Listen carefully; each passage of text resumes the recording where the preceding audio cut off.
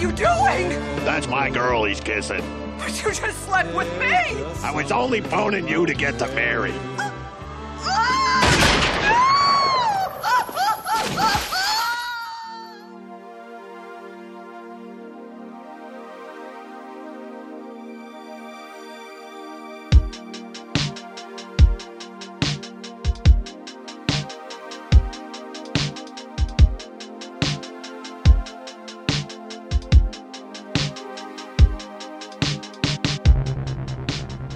Hello and welcome to the Weekly Reel Podcast. My name is Ken. And my name is Jeremy.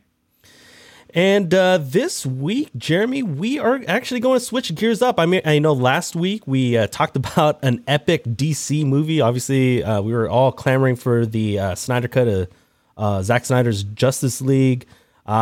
We decided to just change gears in a hurry. We basically are doing a complete 180 and talking about the 1998 comedy classic, There's Something About Mary. But before we do that, Jeremy, let's dive right into our podcast ritual where we do talk about one notable movie or TV show that we've watched in the last 7 days. And so, Jeremy, do you want to share the movie or TV show that you want to highlight for this week? Yeah, this week I ended up watching the Book of Eli with Denzel Washington. Oh man, you're on that Denzel kick, that wave. I mean, last week was what, Training Day? No. Last week I said the Departed. Oh, The Departed. Sorry about that. You mentioned Training Day real quick. Sorry about that. Yeah. But because I was like, I have it on. I forgot I have it on Blu-ray, but I saw it on HBO Max. I was like, oh. I'm like, I don't know if it's good or not. So I just pressed play and wanted to figure it out. I didn't know it had Gary Oldman in it either. You know, I actually haven't seen it. Did you like it? Do you think you'd recommend it? You know, I would say the first hour or about 45 minutes are pretty solid. I liked it. But then it does start to drag a little bit. And then it kind of limps towards the end. I feel like it. There's some twists. I was like, oh, that's so cool. Yeah, the middle section I think kind of bogs it down a little bit, but the first act is my favorite of the movie. Okay, yeah. I mean, it's kind of what I hear. I mean, I think that's the reason why I never got to see it or never got around to seeing it is because I would hear mixed things about the movie. There were some, like, I guess, good elements, just like you said, but then there was just like some elements of the movie. And so, I mean, based off of what you're telling me, I'll get to it when I get to it. Yeah. There's another movie on HBO Max. I remember really liking it. It was a Denzel movie. I still need to rewatch it. It's called Safe House. Ooh, okay, I haven't seen that. Yeah, I'll probably rewatch it, and I'll let you know if it's worth watching. Okay. Do you remember when Safe House came out? 2012. Okay. So it's semi-modern. I remember right around that time, I think, in the kind of early to mid aughts. I'm sorry, early to mid 2010s. The Equalizer came out, and I actually liked that movie. You know, there was just a lot of action. It was basically Denzel playing the John Wick role. Yeah, I was since I couldn't find it on any streaming service, I just watched the Book of Eli. There you go. I was looking for the Equalizer. Yeah, I would actually, you know, if you're just looking for like action, I know you like those action movies where just kind of shoot them up and you know the plot sometimes can be like it could blow you away, but I mean sometimes in these movies you don't really need a huge plot or a really strong one. You just want, you know, cool action scenes. I definitely recommend The Equalizer. I actually got to see that in the theater in 2014 when that came out. I could be wrong. Don't quote me on that. Yeah, I'll definitely check it out. So what about you? What did you watch this last week? Well, you know, I was, you know, watching the movie that we're going to be talking about. There's Something About Mary on Amazon Prime. I mean, we're not going to recommend that you do watch it because I think they're about to take it off as of tonight. We're taping this on the 31st on a Wednesday of March. But the movie I want to highlight actually just got added. It's the first time I'm noticing it on Amazon Prime Video. And it's a movie by Steven Spielberg starring Tom Hanks. Sound familiar? Catch Me If You Can. And actually, this was the follow-up to Catch Me If You Can. This came out in 2004. It's called The Terminal. I've been meaning to watch that movie. Dude, I think you'll like, oh, no. Well, I remember how much you liked watching Catch Me If You Can. You basically we're glad that we made a podcast episode out of it in season 1. But, man, I feel like The Terminal was one of Tom Hanks's underrated roles. The movie has some pretty good star power. It's Tom Hanks. He carries the movie. Obviously, Steven Spielberg directs the crap out of this movie. But it's also got Catherine Zeta-Jones and a pretty young Zoe Saldana. Oh, dang! Yeah. What would you say the genre is? You know what? I want to say, if I had to pick one, probably rom-com a little bit. But it's got a little bit of drama in it, so kind of like a hybrid. Cool. Sounds like I would be interested in that. Yeah, and you know what? It has kind of like a similar feel to Catch Me If You Can with like kind of like the musical score. I didn't get to research who did it or whatnot, but I kind of get those vibes. It's pretty light. There's a few like like dramatic moments, but it's pretty light because it's Tom Hanks with really good with good acting and good writing, I should say. Yeah, I haven't watched a Tom Hanks movie in a while, but whenever I do watch Tom Hanks, it's always a treat, I feel like. Yeah, man, he carries the movie. It really is an entertaining, feel-good movie. So if you're in the mood for something a little uplifting, something to laugh at, I definitely recommend The Terminal on Amazon Prime Video. Nice. All right, Jeremy, before we get into There's Something About Mary, let's do a little bit of episode cleanup for our previous episode 22 on Zack Snyder's Justice League. This past Tuesday, we ran our weekly reel poll. And so, Jeremy, do you want to go over what the poll was and what the results were? Yeah, so on our Twitter and Instagram, right, we had our polls. And the poll was, who was the MVP of Zack Snyder's Justice League?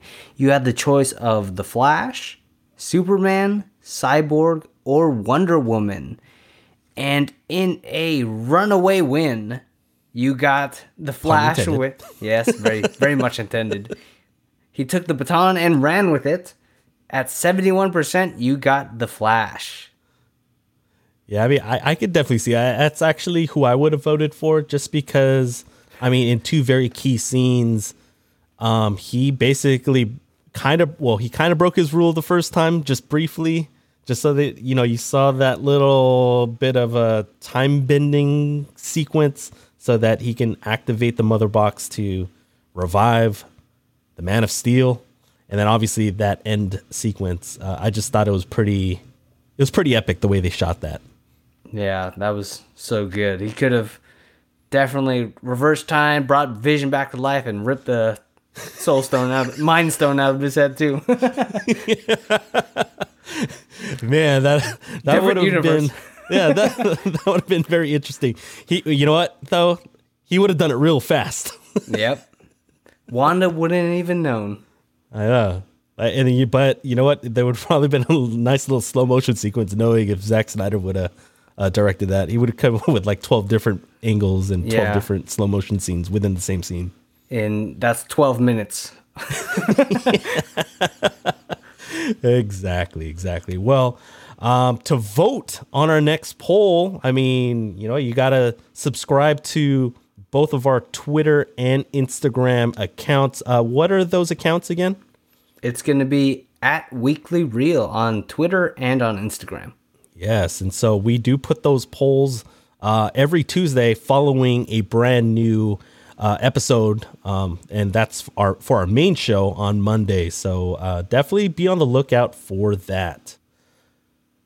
So this week, Jeremy, we are meeting a guy who is still having regrets so many years after a disastrous senior prom date with his dream girl, and he still can't seem to get over her. In the 1998 irreverent comedic classic, There's Something About Mary. I mean, this is one of my favorite comedies of all time. And I was taken aback. I remember when we were still planning out potential movies before even season 1, before our podcast debuted. I'm still like just amazed that you had not seen it, because I know you're such a huge fan of the Farrelly Brothers, Dumb and Dumber. And so Jeremy, obviously prior to this week, had not seen it. But before we hear from Jeremy, I just wanted to bring up, our spoiler warning, our traditional spoiler warning. We're going to be talking about and dissecting the movie. I know it's been 23 years since the movie came out, but heck, we're going to do a 23-year spoiler warning, just so that, if you want to rent it somewhere on Amazon or Apple TV or something like that, you could do so. If Redbox is even a thing, you could do that as well. And so, Jeremy, now that you have finally seen There's Something About Mary, well, first of all, did you have any expectations going into it? Yeah, man. Like, definitely when you were mentioning, obviously before we even started the podcast as a whole, you were like, what? You haven't seen Something About Mary? And, okay, so some of the things I was expecting, especially since it's, the Farrelly Brothers, I was expecting, humor, quick, and, like, funny jokes, just like Dumb and Dumber. And I was looking for, like, the same humor or same type of jokes where it's like very subtle jokes that are kind of just tossed in there without like even the characters not even acknowledging it. Those type of jokes, just like in Dumb and Dumber. I was going in, I was like, okay, I'm gonna get stuff like that, and some wacky characters is what I was. That was all my expectations. I didn't even know it was Ben Stiller. I didn't know Matt Dillon was in this. I didn't even know Matt Dillon was top billing over Ben Stiller. All I knew, it had Cameron Diaz on it because of the poster. Of course. I mean, it ended up being a pretty star-studded cast. I mean, there was a lot of recognizable faces, especially if you do watch Farrelly Brothers movies. I'm sure there was some familiar faces that you did recognize, and we'll definitely get into that a little bit later on.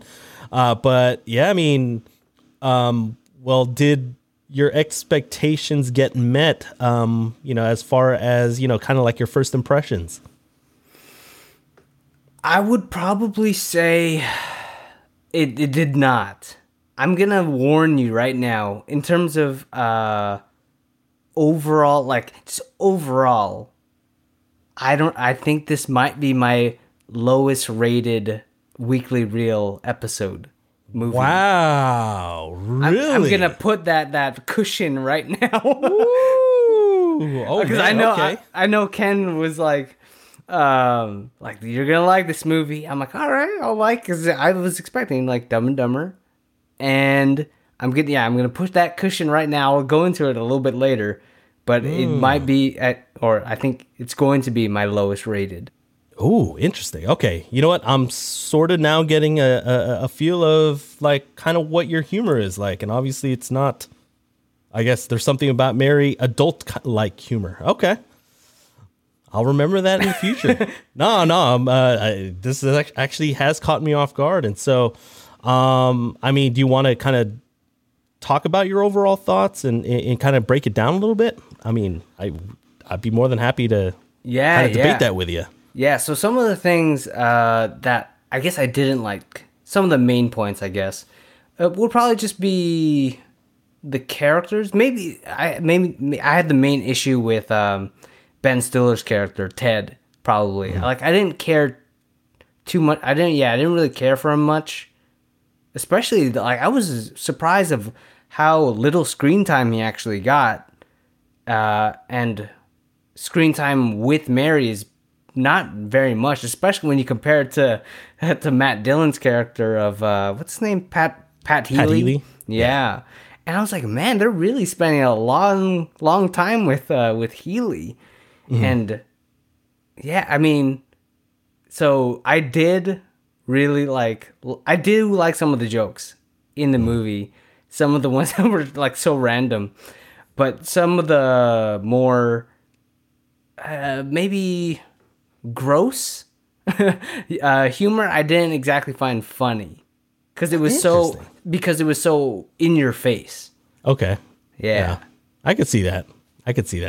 Well, I mean, I guess to address the whole like screen time for Ben Stiller, I know that, especially at the time, I mean, he was, right around this time, he was starring in movies sort of like Zoolander, Meet the Parents was shortly after this.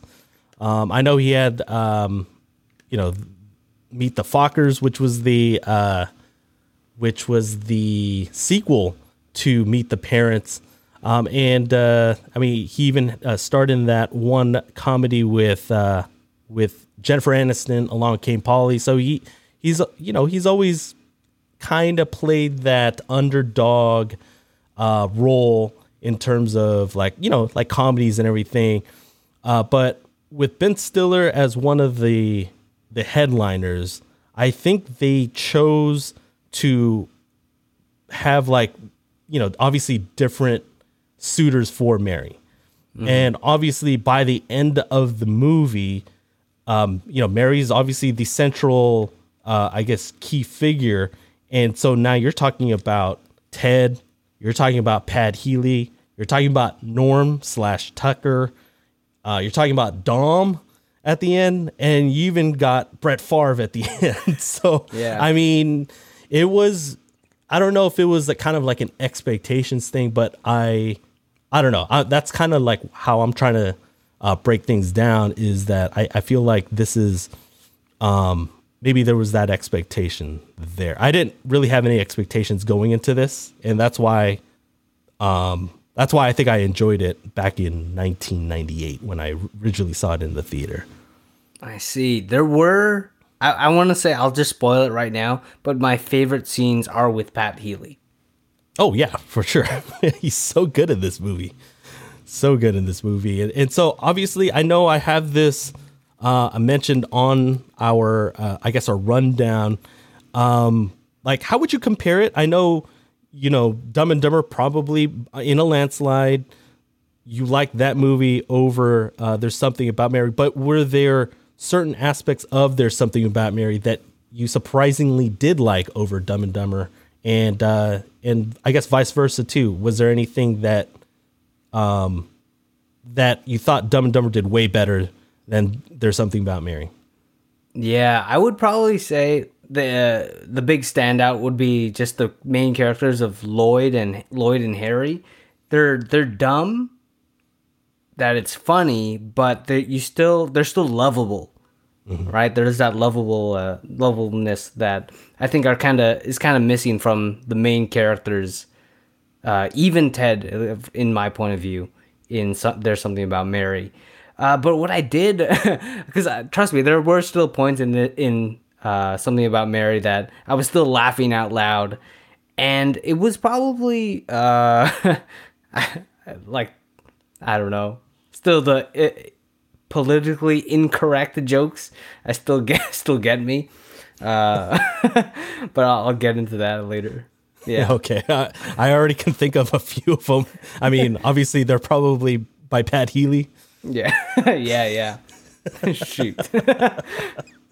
Oh man, it's so good. But you know what, Jeremy, let's go ahead and transition into our topics. I do have a couple of them for you. The first topic that I wanted to bring up in There's Something About Mary is, well, who do you think out of all of Mary's suitors, who do you think did the most to try to win Mary's affection? I would probably say Norm, who plays Tucker. That's what my opinion would be, because I honestly thought he was actually, physically disabled. He is on his crutches. Except for there was that one thing when he was trying to pick up the keys that at first I was like, man, this is so inappropriate. That I'm like, man, they're just making fun of him. But I'm glad that he was not actually physically disabled, because then that would have been so messed up. But because I was cracking up too much during that scene, especially when Mary was about to close the door and you could still see him through the crack. Yeah, I know. I like how she was like trying to help him, but not really like trying to think. So she was just trying to gently nudge the keys closer to his hand. Yeah. But I would probably say Tucker and Norm, because I still thought like he was who he said he was. Yeah. Because with what's his name, Pat Healy, he got a lot of information about her and he was listening on her like almost 24/7. But he didn't really try that hard to change himself. So I would probably go with Norm, because he went from pizza boy to architect. Well, I mean, he did what? I guess they mentioned that after he delivered that pie that one night, he literally just shaved off his hella long hair and his hella long beard and everything, and obviously came up with that story. Also, remember he made up that false report that Healy was a serial murderer. Yeah, dang. Because at first I even believed him too. I was like, "What? Did we not know this about Healy?" Yeah, he got me too. Like I remember the first time I was watching, I hella believed that part too. I was like, "Damn, Healy is actually a murderer." Yeah, because we don't know anything about Healy, outside of what Ben Stiller saw him as. So yeah, and plus he even lied to get. Remember he made up that lie about Brett Favre, about how he said, "I was like, oh, I would have popped the question if it weren't for Warren." I was like, dang, he used the disabled brother card on that. Yeah, damn, Oof. Norm, that's messed up. Yeah, man. I like how they keep mentioning Brett throughout the movie, but they don't say his last name. You mean Pac-Man? Yeah, shoot, man. Oh, shoot. You know what? I'd actually, I agree with a lot of your points, but I will say Pat Healy, just because, I know he's got that background being a private investigator, and, him just being, just kind of there with all of his equipment, with his, he had the 2 sets of binoculars. Yeah. With that did that gross you out, by the way, when he busted out with the big ones? Hell yeah. That was a little bit much. I mean, luckily it was just prosthetics and it wasn't actually the real thing. But yeah, I remember just like, oh man, that caught me off guard the first time I saw it in the theater as well. But yeah, I mean, for me, just for him to dedicate himself, basically, it seemed like 24 hours a day to following Mary, having that audio, that microphone or whatever, so you could pick up sounds from I don't know, it seemed hella far. Yeah, especially for back then, he was like listening through walls. I know, exactly. And like he already knew what her schedule was like.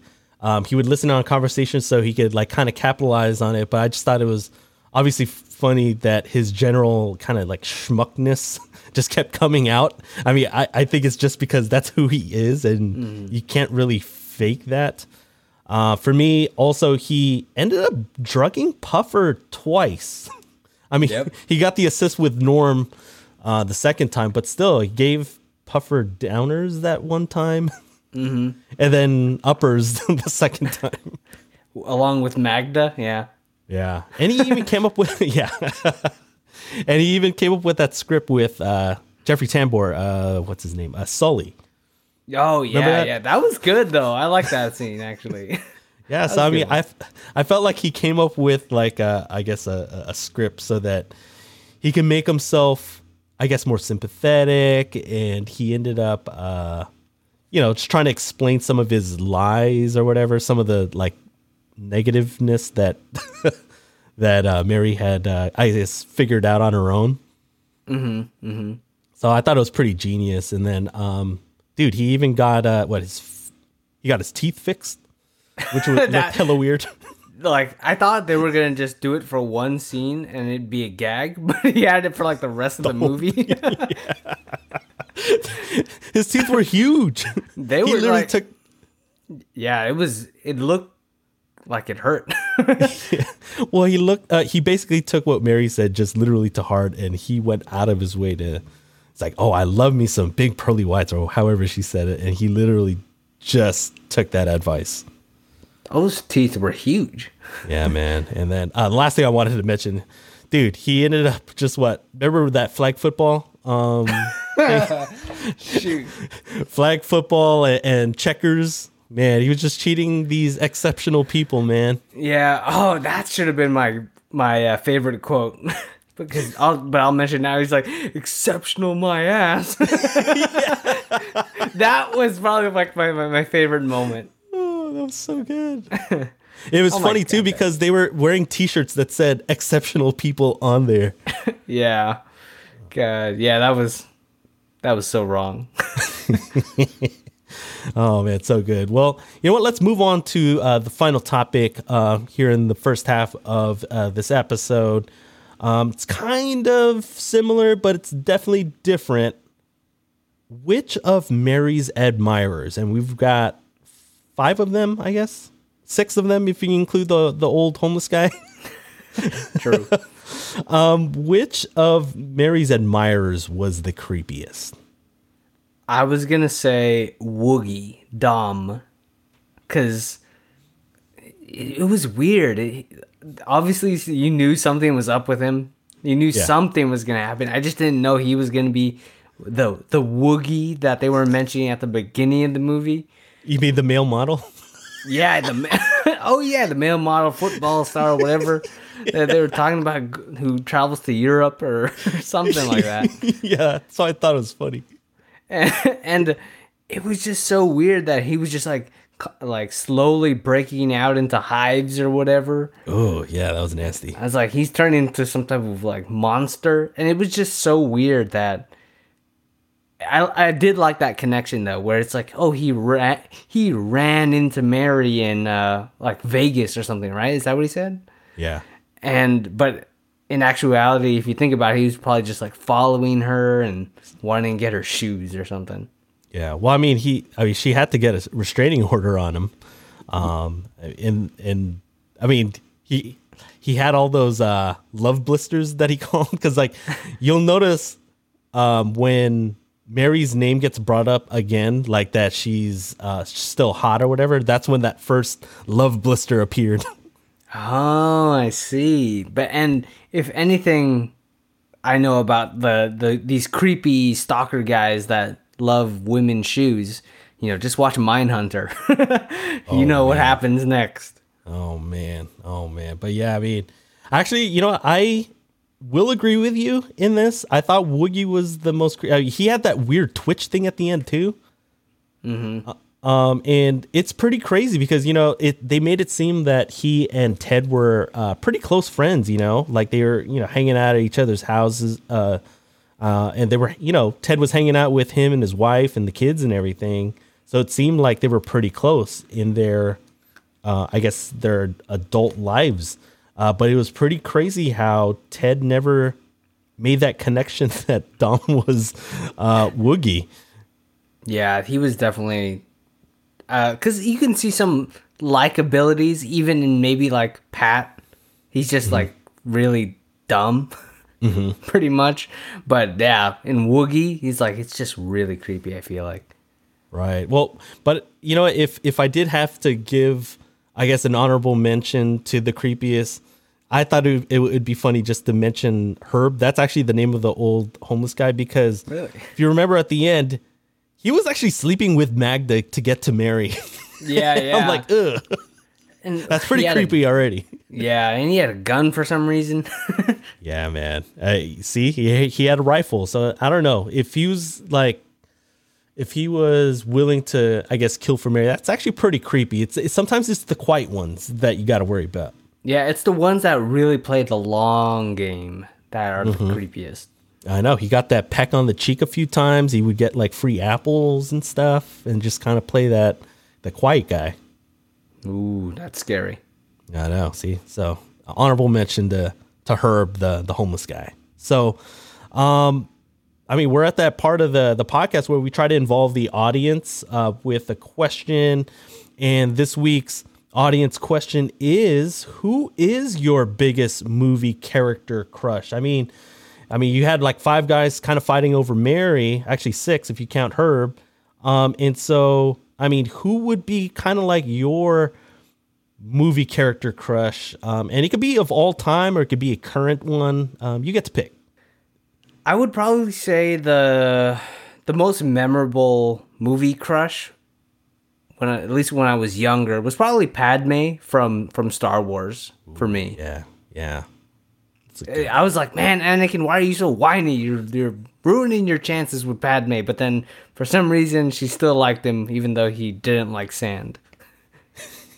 Yeah, see that dialogue in the second one just ruined it for me, because I actually preferred Padme from Episode 3, Revenge of the Sith. I don't know. She was a little bit more, I guess, more mature or whatever. I didn't understand how she would like Anakin from Episode 2. So I'm like, kind of points.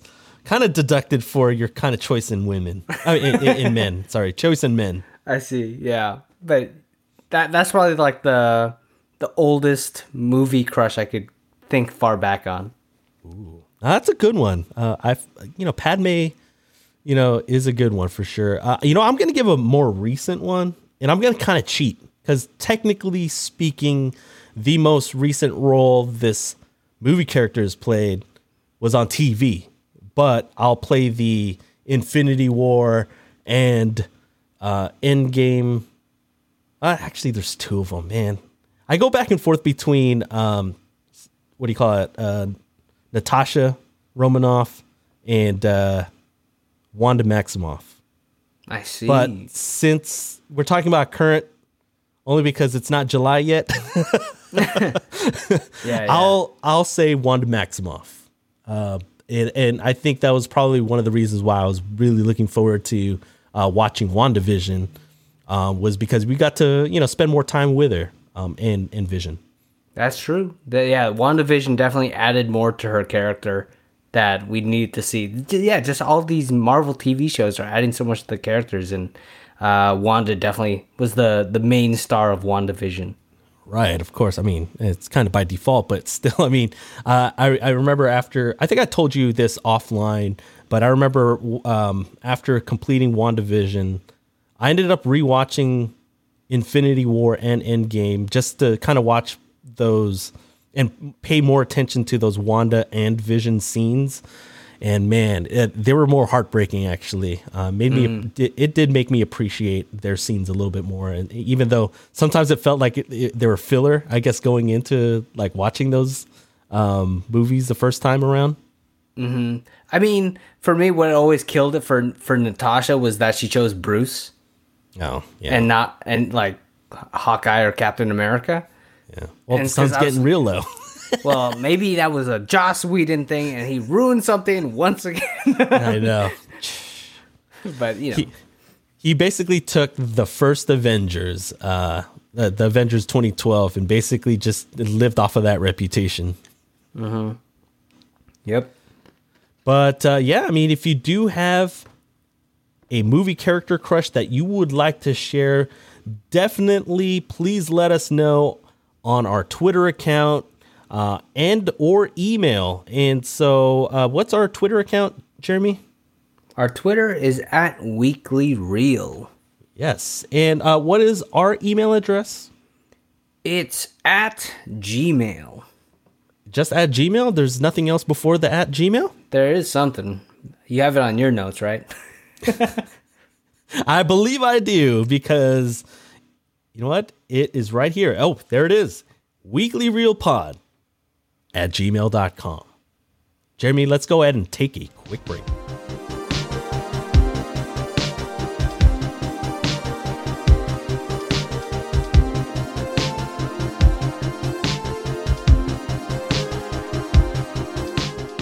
All right, we are back from the break. And so, Jeremy, we are at that point in our podcast where we're going to be talking about the Weekly Reel Awards. And actually, it's going to be our first one of the new season. And so for those of you who are listening to our podcast for the very first time, our weekly Reel Awards, I should say, is kind of like our homage to the old MTV Movie Awards. I mean, I used to watch that growing up as a young and impressionable teenager. I love the MTV Movie Awards because they were always so casual. They just had fun with it. I felt like it was the award show that like all the celebrities just preferred, just because, you could just act goofy. You don't have to wear like a black tie or anything like that. And it had fun categories like best kiss or, like best action sequence. So we kind of took a page from MTV on this one. We came up with our own awards. And so, Jeremy, the first award that is up for There's Something About Mary is our Get Help Award for favorite comedic scene. And the Get Help Award we got from Thor Ragnarok. And so, Jeremy, who is your Get Help Award winner? So my award is going to go to when Patrick Healy accidentally almost kills Puffer, the dog, Magda's dog.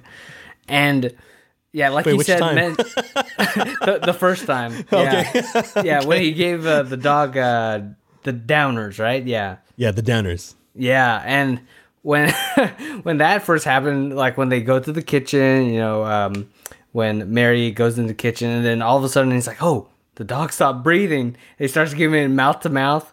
And then when I was dying, I was literally laughing out loud when he takes the cord from like the telephone or whatever and uses it like jumper cables to defibrillate the dog. Yeah. I was like, freaking A, man. And then I started even dying even more when it catches on fire. That was because I think that's when I laughed the hardest in this movie. Yeah, that was so good. And I mean, even the setup before that, and I'll get into that part of it, a different award. There was, I don't know, that whole setup, just the conversations between the three-way conversations between Healy and Magda and Mary were just so good because, you could tell he was trying really hard to impress Mary, and they still don't know Pat well enough. I mean, and they had no idea what happened with him and Puffer the whole time, and he played it off really well. Yeah, man. But that's so weird because it's like, oh, he just has it wrapped in a blanket after, even though it was like on fire. Jeez.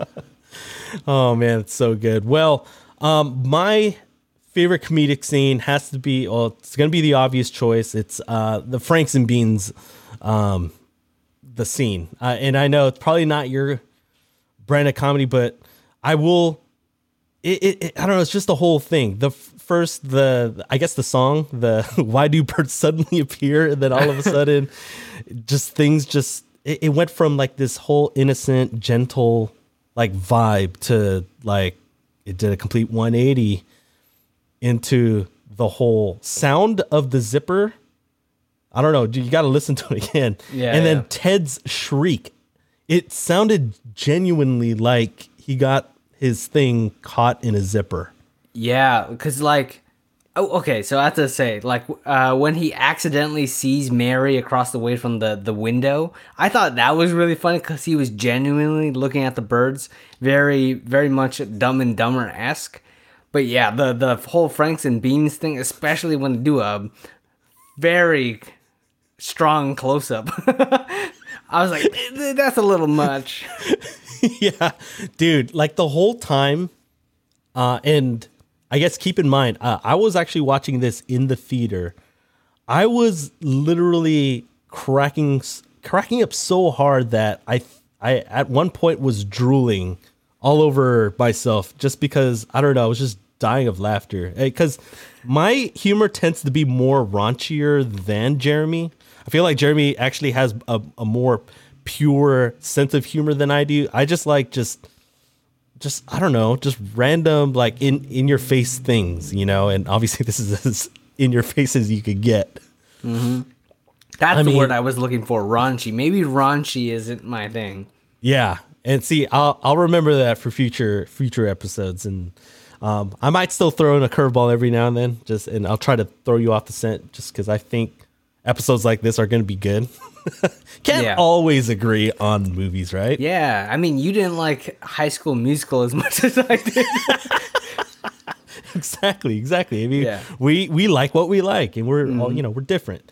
But I will mention to you, I think I mentioned it to you, mentioned this to you offline. I think when we were kind of talking about There's Something About Mary when we were planning it.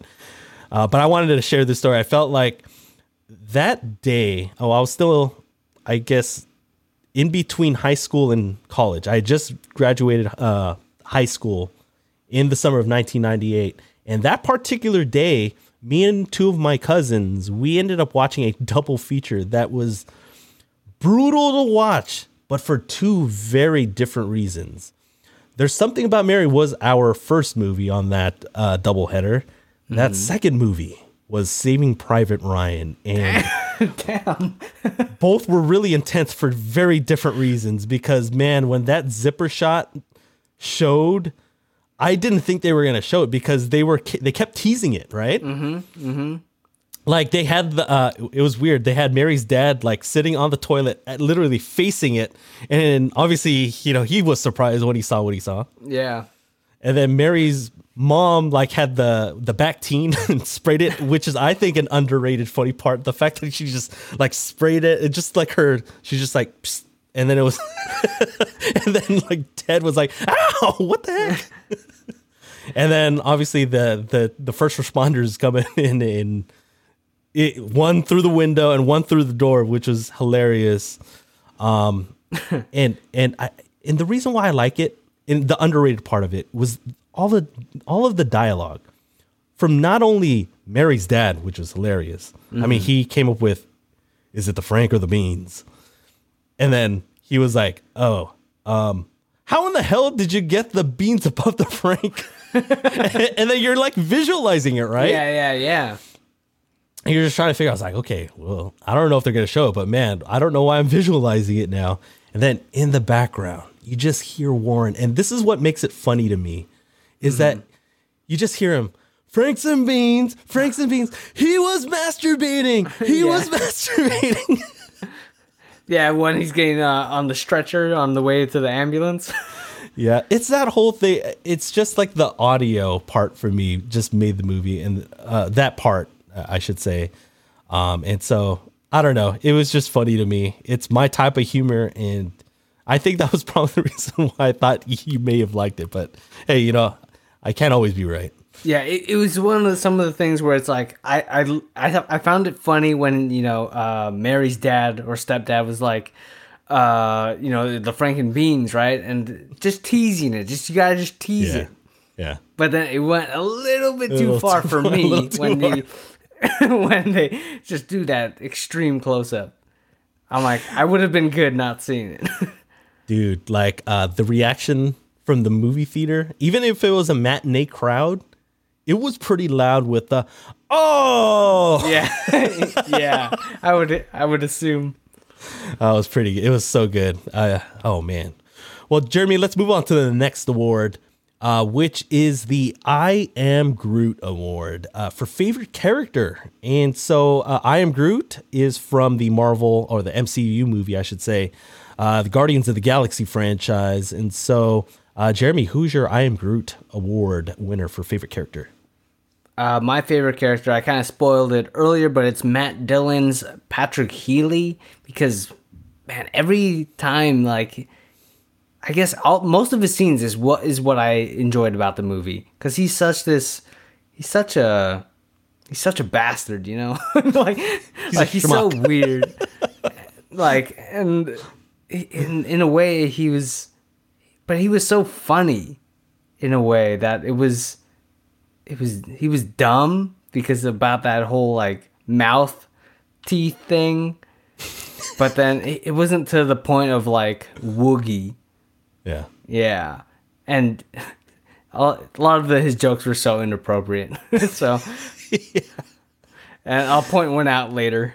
All right, sure. Sounds good. Well, my winner for the I Am Groot Award for favorite character has to be Mary, just because obviously the movie is about Mary.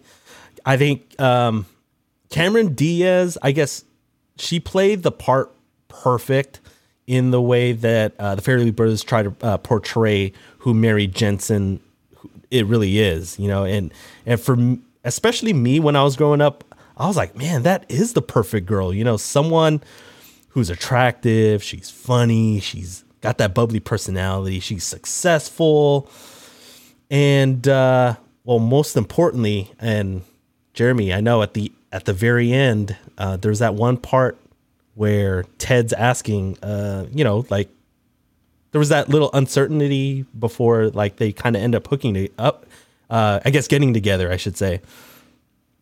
Ted asks, "Well, what about Brett Favre?" And then Mary goes, "What did I tell you the first time we met? I'm a Niners fan."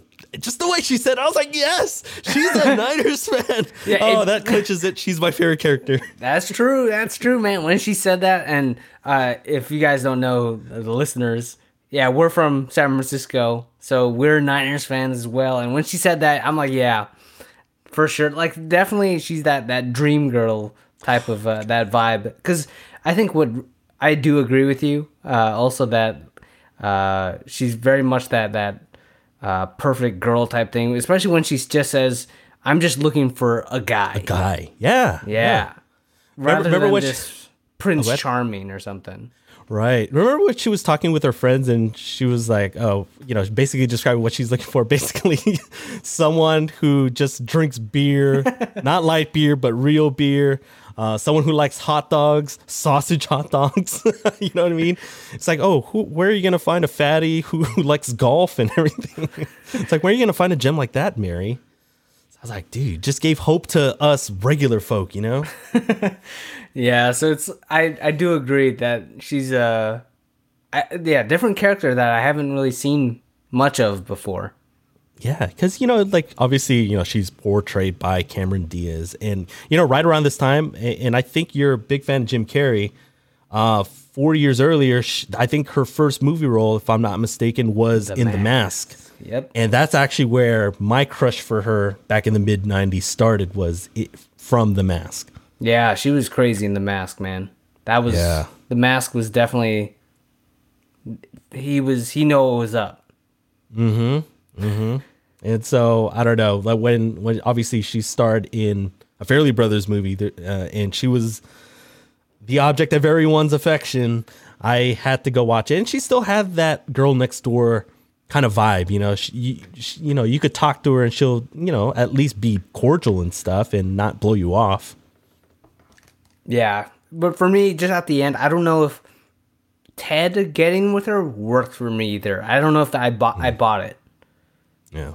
Yeah. Just maybe the fact that he also, like, hired a private investigator to spy on her and all that stuff. And I don't know.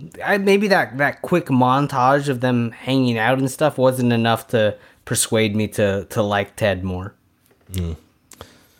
Well, that's a plot point that is definitely arguable. I mean, for me, this being a raunchy comedy, I didn't really pay too much attention to, like, the whole plot. It was just mainly for the gags and everything for me. Well, anyway, let's move on to the next award, shall we?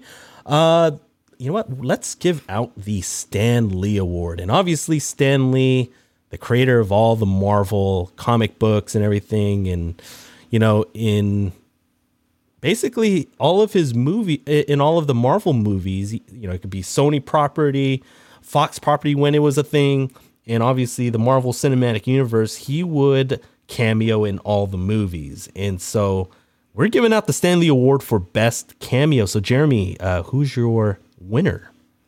So I was about to not pick an obvious one, but then I picked an obvious one because it was my favorite. It would be Brett Favre. Or Brett Favre. I always find that so funny. And just the fact that, you know, they mentioned Brett, just his first name throughout the movie. And then I was totally not expecting that. And all of a sudden, oh, what the hell is Brett Favre doing here? I'm playing the Dolphins, you dumbass. Yeah, it's like, what the heck? So yeah, I thought that was my favorite cameo. I could definitely see that there's a lot, but that was my favorite.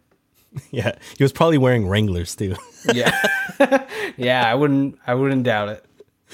Oh man, you know what? That was actually one of the ones that I kind of wanted to do an honorable mention. I'm glad you mentioned him because I actually have obviously a winner and a quick honorable mention.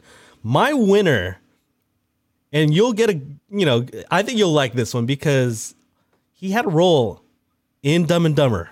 Yeah, Mr. Harlan Williams, aka the Hitchhiker.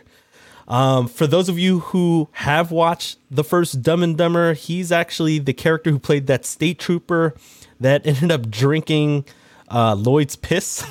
Yep. And man, that whole scene where he obviously gets picked up as a hitchhiker, and he's talking about his big money making idea of 7-minute abs. Just the way he said, yeah. Because but first he has to explain 8-minute abs first. He went on forever talking about that, and then he proposes his idea. Yeah, I like the whole like when they the infomercials and stuff, they try to give you that hook.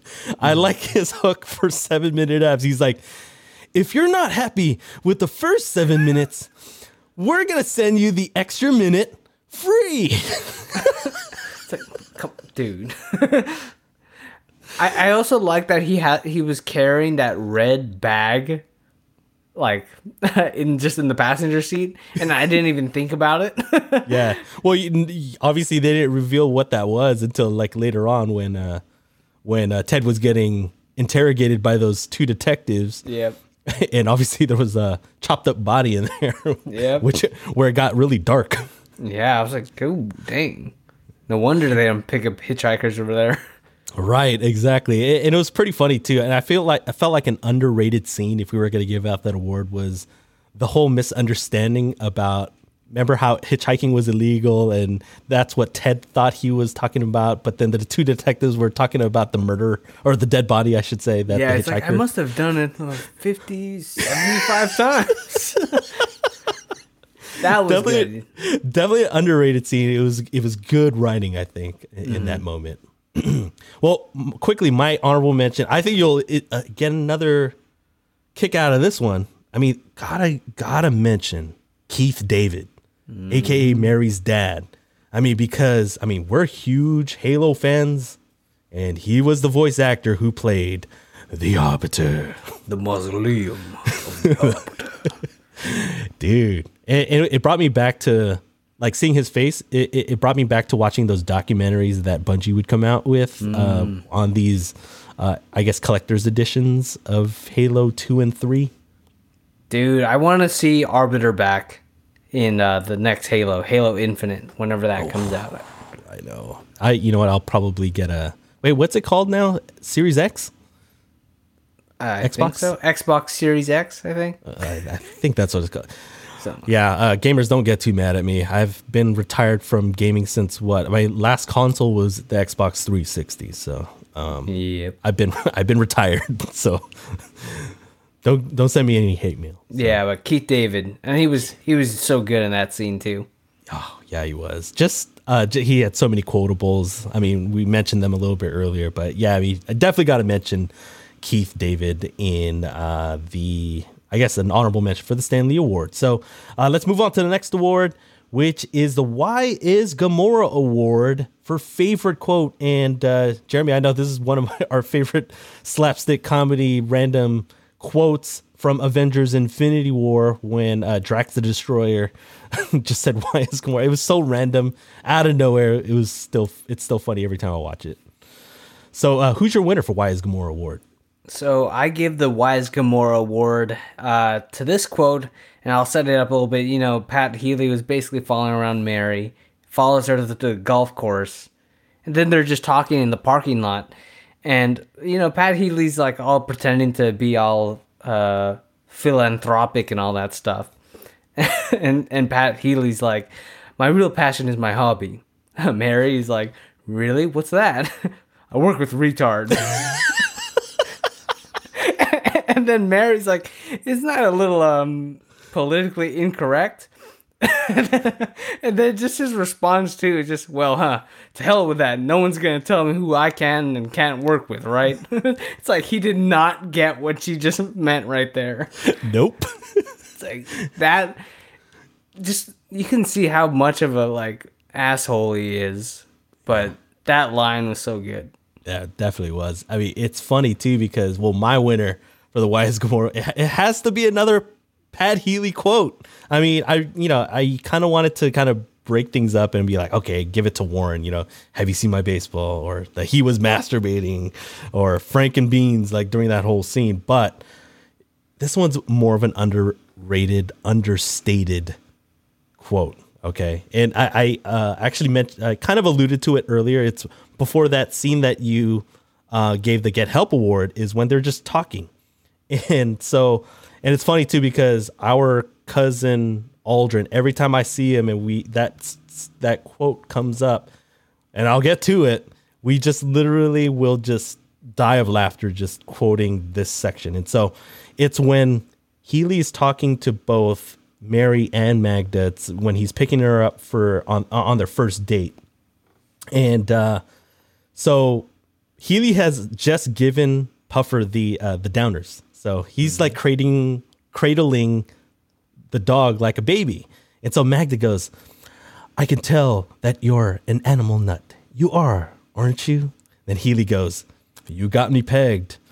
In Nepal, the villagers there called me Kintanti, which means noble man who is loved by many animal, who in kind he loveth too. It's so random how he's just making up stuff up. Yeah. Randomly. And then, the scene goes on and, Magda offers him a drink or whatever. And then as she's walking away, I don't know if you remember just the way her facial expressions, the way she says it, she goes, Kintanti. Every time I see that, I just start crying. That was weird. Oh man, Kintanti. I'm like, oh man, you know what? I should probably change my Instagram handle to Kentanti. Oh, dude. Yeah, that would be. Then you should have your bio as something. My bio should be. Yeah, my bio should be. Villagers there called me Kentanti, which means noble man who is loved by many animal, who in kind loveth too. That should be in your bio. I might do that. I'll do that. At least for a week. Yeah. Dude, oh, shoot. Well, that'd be good. Let's move on to one of our favorite awards. I mean, it comes from Avengers Endgame, and it's the Avengers Assemble Award for favorite scene. So, Jeremy, who is your winner? I was going to say, I was going to give it to that Pat Healy sets on fire downers scene. Mm-hmm. But I was so torn between that. I actually did like the Frankenbeans scene, minus the shot of the Frankenbeans. Yeah. That's pretty much the explanation I'll go into. I like those two scenes, and it's just I would probably put the Frankenbeans scene a little bit lower just because of that. I was like, oh, it goes a little bit too far for me. Yeah. I already know you're not going to like my Avengers Assemble Award winner. Uh-oh. Well, I mean, it's pretty gross. It's that scene where... shoot, I know what it is now. It's that scene where Dom convinces Ted to, I guess, clean the pipes. And it shows you like how old this movie is in 1998 when I guess Ted's getting quote unquote inspiration from what Bra adds in the newspaper to as Warren affectionately said, he was masturbating. And obviously he was trying to figure out where that went. And he was like looking, it was like, where'd it go? He was like trying to search for his clothes. Yeah. He was like, where did it go?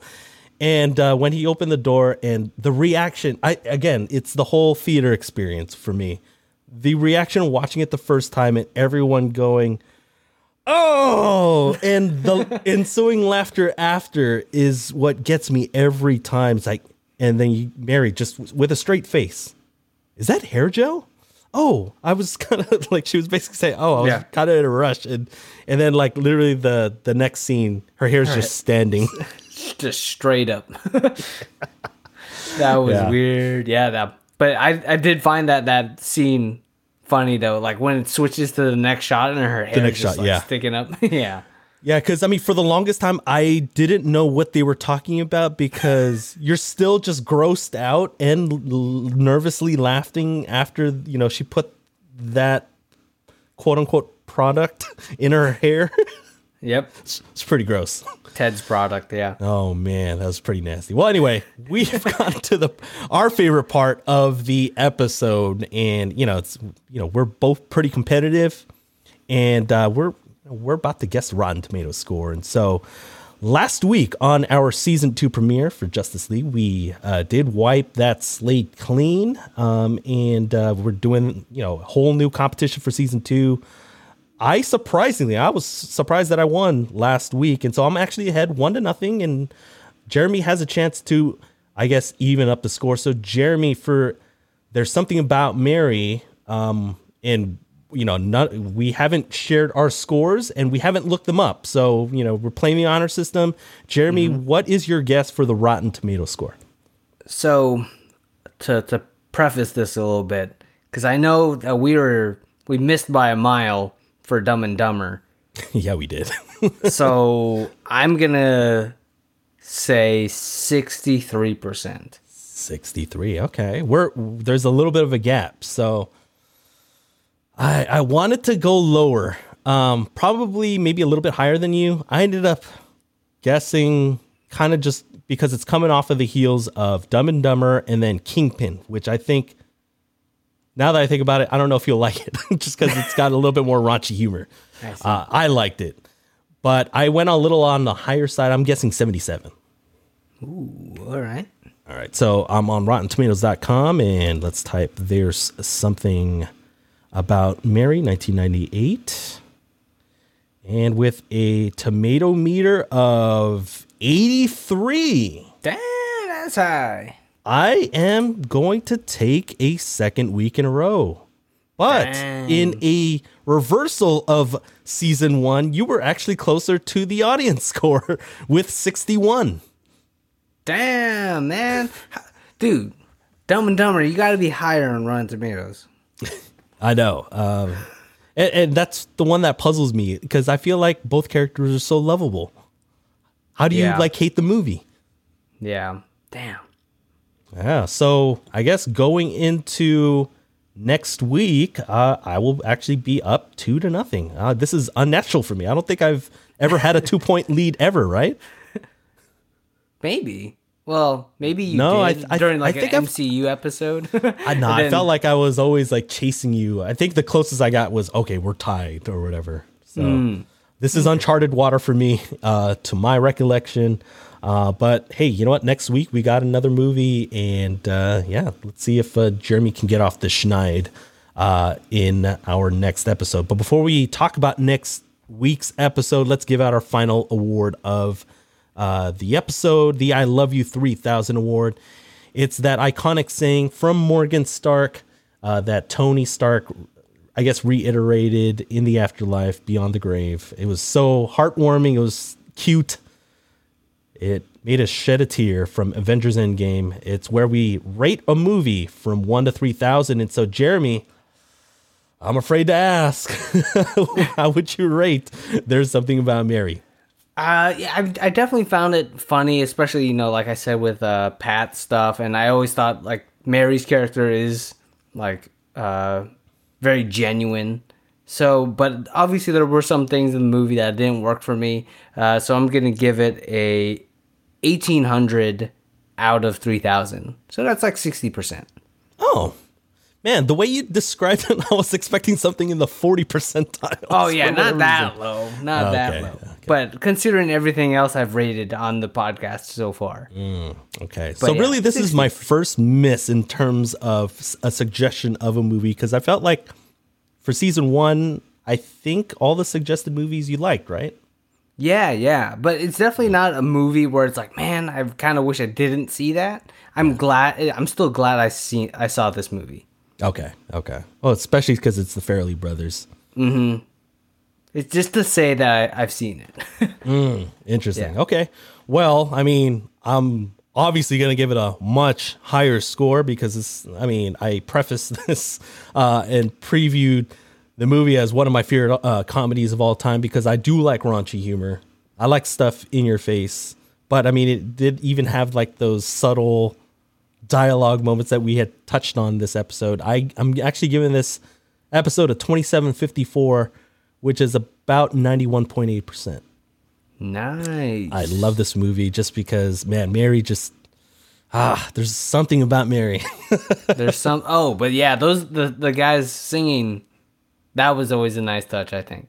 Yeah. I mean, and that's the one underrated thing about Farrelly Brothers movies. Their music is always on point. Their choices are always good. That's true. I mean, I could still hear, listen to a song from like Dumb and Dumber and be like, oh, I remember that's a part when Lloyd does this or whatever. You know? Yeah. And then this one, I remember, I kind of did a last minute rewatch late last night. And this, like all today, I was just listening to a bunch of oldies. I was actually listening to Build Me Up Buttercup Radio on Spotify. Nice. But before we close out the episode, Jeremy, do you want to preview next week's episode 24? Yeah, next week, two titans will face off in the epic battle of being the alpha predator on Earth.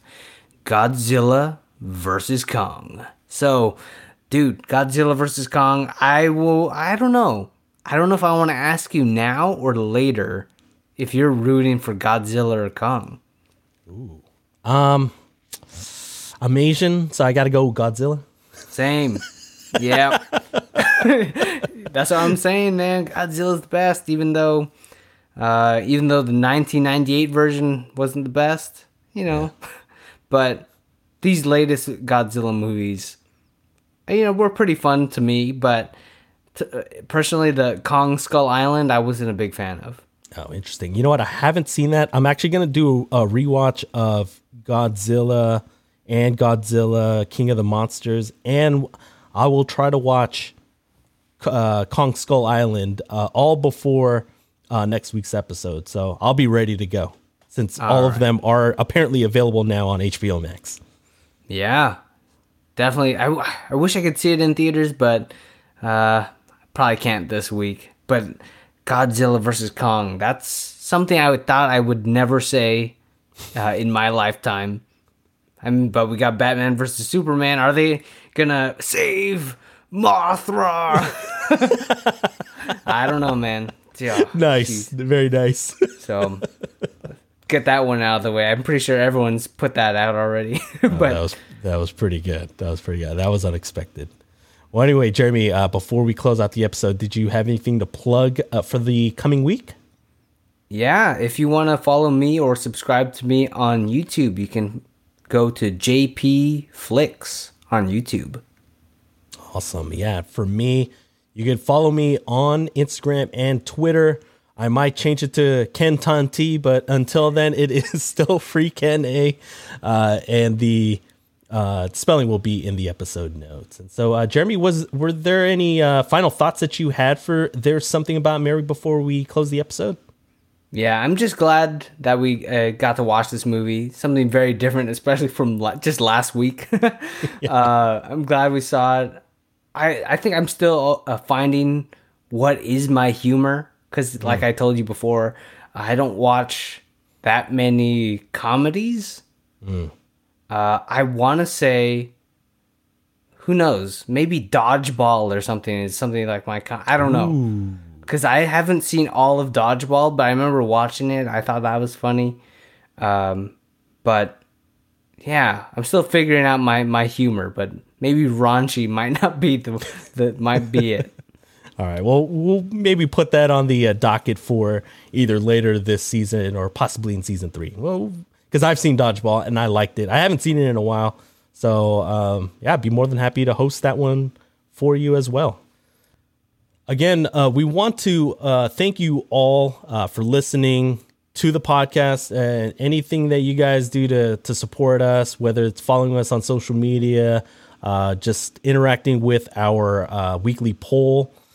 We definitely do thank you for listening to the Weekly Reel podcast. I mean, me and Jeremy, we go out of our way to share, our passions with you guys. And, we just want to keep that conversation going between the two of us and you all. And so, again, thank you all for listening, and we'll see you next time on The Reel.